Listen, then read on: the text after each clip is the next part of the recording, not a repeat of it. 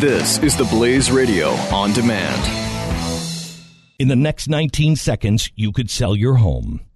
Okay, it's not going to sell your home, but you're going to take a big step toward getting it sold. Go to realestateagentsitrust.com and find an agent selected by my team, a professional who shares your values and speaks the truth. Sell your home fast and for the most money.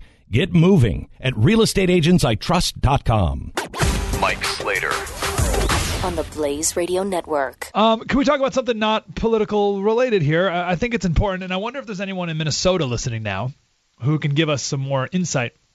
We talked about this story 2 weeks ago on my local show because it has a San Diego connection, but really it's a Minnesota story. It's an American story, but Minnesota is the main tie. So back it up for a second. So we've been saying this a lot lately. The biggest bias in the media is not what's said. It's what's not said. It's the stories that they leave out. For instance, this Tim Kaine saying, Hillary Clinton, you can't give classified information to someone who doesn't have that the right to see that without consequences. Like, that won't be shown over and over and over and over and over again. I guarantee you if Mike Pence said something like, Donald Trump's an idiot, that would be over and over and over and over and over. But that won't be true. So it's what's not said. It's what's left out. That's the biggest bias. That was like a week or so ago. Just one quick example. It was like a week or so ago. There was, I think it was in South Carolina, when a 32-year-old man took out a gun that he owned illegally and started firing into a crowd. He hit 3 people before another man took out his gun that he had a concealed carry permit to carry and fired back, hit him in the leg, and the guy dropped the gun. So headline, mass shooting from legal gun owner stopped shooting of illegal gun owner. Mass shooting from illegal gun owner stopped by legal gun owner. There it is. You with me. This happened just the other day. Did you ever hear about that? Of course not. Doesn't fit the narrative, so they just pretend like it never happened. That's the biggest bias. It's important to know that. This story fits in that category as well. This is inexcusable to not tell. June 2nd, so a month and a half ago, a jury in Minnesota gave a guilty verdict to 3 Somali Americans. They were born here. 3 Somali Americans guilty of providing material support to ISIS and conspiracy to commit murders overseas by traveling to Syria to fight for ISIS. 10 males were charged. 7 pleaded guilty. These were the last 3. So when I say 3 men were sentenced, really it's 10. 10 men here in America sentenced to prison for wanting to go join ISIS. Did you hear anything about this? The plan was to drive from Minnesota to San Diego, get fake passports here, then drive across the border to Mexico, and then fly to Syria. That was the game plan. So in the trial, they showed the sting when they got down here to San Diego. Oh, so I should say a couple weeks or months before they had someone mic'd up and got all their conversations, which we'll talk about in a second. So they made it to San Diego. They met in a warehouse, FBI agents, who they thought was going to give them fake passports.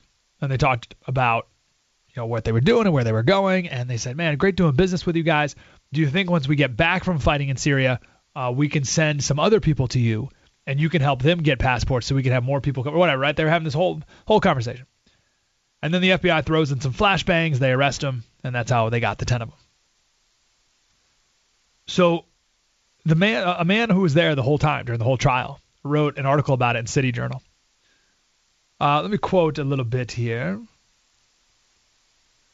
In hours of recordings, the defendants expressed their desire to join ISIS, their regret over the failure of their previous efforts to make it out of the United States, their commitment to wage jihad against non-believers, and their ardent wish to die as martyrs. They expressed their contempt for the United States. They thrilled to the videos of ISIS butchery in the name of Allah. And they talked excitedly about their communications with friends who had made it to join ISIS in Syria, which means there are people from Minnesota who have made it to Syria to join ISIS. Any discussion of this at all? As these 3 approached their rendezvous with the FBI in San Diego, One of them expressed what seemed to be a common feeling among them. Quote, I can't believe I'm driving out of the land of the kuffar, the unbeliever. I'm going to spit on America at the border crossing. May Allah's curse be upon them. Us. The country he was born in. The government was hoping to keep the surveillance going until they learned who had recruited them, but they may have recruited themselves. The defendants needed no more prodding than that contained in ISIS's online promotional videos. Quick pause here. So I was talking to this lawyer guy who heard the whole thing, watched the whole trial. And I said, what was your number one takeaway? And his number one takeaway was the thin line. This is his words. And he's not some right-wing hack. He's a lawyer in Minnesota who was just captivated by the story. He said, my number one takeaway was the thin line between Islam and Islamism, in his words.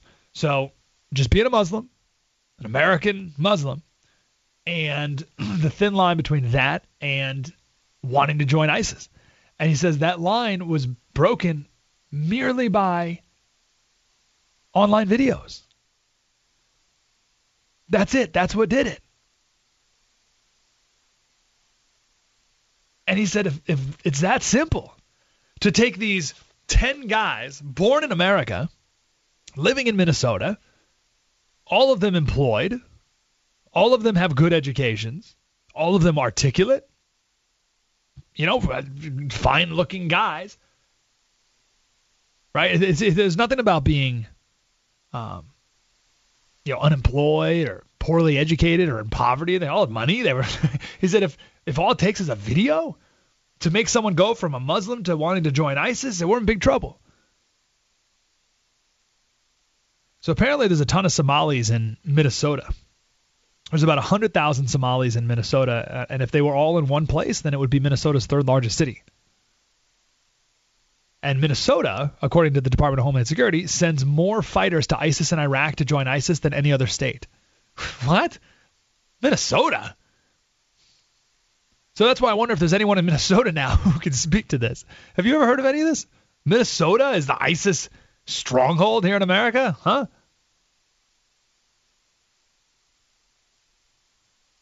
So this lawyer I was talking to the other day, he's been a lawyer for 25 years. He said he's never seen anything like this trial in his whole life. He said every day, he said it was flooded with federal marshals. So the place was packed with police everywhere. And he said every morning and afternoon, they read aloud the rules of the courtroom because the judge wanted to make sure that there wasn't a mistrial. He said the place was a zoo. There was one Somali girl in a hijab in the courtroom punching an older woman, right? Jumped on top of her, punched her on the ground, cursing a storm. Turns out that girl was the girlfriend of one of the guys on trial. The older woman was the mother of one of the terrorists who pleaded guilty. So you can imagine that the girlfriend was beating up the mom because her son sold out, unlike her boyfriend who pleaded innocent. Then one of the terrorist's brothers was caught trying to smuggle in scissors with 6-inch blades into the courtroom after he was seen taking photographs of the elevators. So he was banned from the courtroom for the duration of the case. He said it was crazy. He's like, I've never seen anything like this in my whole life. Now, again, if you're in Minnesota, 1-888-900-3393. This is what's fascinating. The New York Times did cover this story. They did. So you give them a little credit. They covered this one time. Well, they didn't cover the trial. What do you think they wrote about? They didn't talk about the specifics of the trial. They didn't talk about what the 10 would-be terrorists said on their way to San Diego. They didn't say any of that. So what do you think they talked about? The whole article was about the anger in the Somali community about being targeted unfairly. And the focus was on one of the terrorists' fathers who owns a restaurant in a mall, and how he's just trying to survive by selling plates of chicken, rice, and bananas. And isn't it horrible that young kids with their futures in front of them would be targeted like this by federal law enforcement. And the whole article is about how people in Somalia and Minnesota think it was a setup. And the defendants were goaded to praise terrorism to a longtime friend they had who was the paid informant. Here's one of the Somalis in Minnesota. People think this trial was dishonest and was done in a hurry, that this is a conspiracy. So there you go. There's your New York Times article about this. Here's something you probably never heard of before. I never heard of it before until the other day. Now, the New York Times did cover it, but it was this, isn't it a shame? What? How could this not be the courtroom case of the year? This should have been the OJ trial of today, right? The news should have followed this every day. There should be updates, insights. 10 Americans plotting to go fight for ISIS. They all plead guilty except for 3. Here's the proof of what they were trying to do. They were caught red-handed. And also, isn't it great that we have a trial system, a justice system? Their rights were protected as citizens. This justice system worked perfectly. And now they're in jail. How's that not a story? Because everyone decided not to care. That's why. People have decided not to care. I was listening to Trump's speech the other day as it was going on. And I was reading some tweets coming in. And there was a writer from, not Vox, but something like that. GQ. I don't know. Some left-wing thing. No, it wasn't Trump. I'm sorry. It was the preacher, Pastor Mark Burns, who spoke before Trump. A couple people before. And this guy wrote, unhinged preacher screaming at the camera, or something like that. And I said, you only wrote that because you already decided not to listen to what he had to say. And the guy wrote back and he said, no, I'm watching. Obviously, I'm watching. That's why I tweeted about it. And I said, hey, you may be watching, but you're not listening. You already decided not to listen. Similarly, a lot of people have already decided not to care about different things. And obviously a narrative set by the media, and this story counter to said narrative. They're called the Minnesota Men. There's a lot more of them out there. Not just these 10. Mike Slater, Saturdays at 3 p.m. Eastern on the Blaze Radio Network. In the next 19 seconds, you could sell your home. Okay, it's not going to sell your home, but you're going to take a big step toward getting it sold.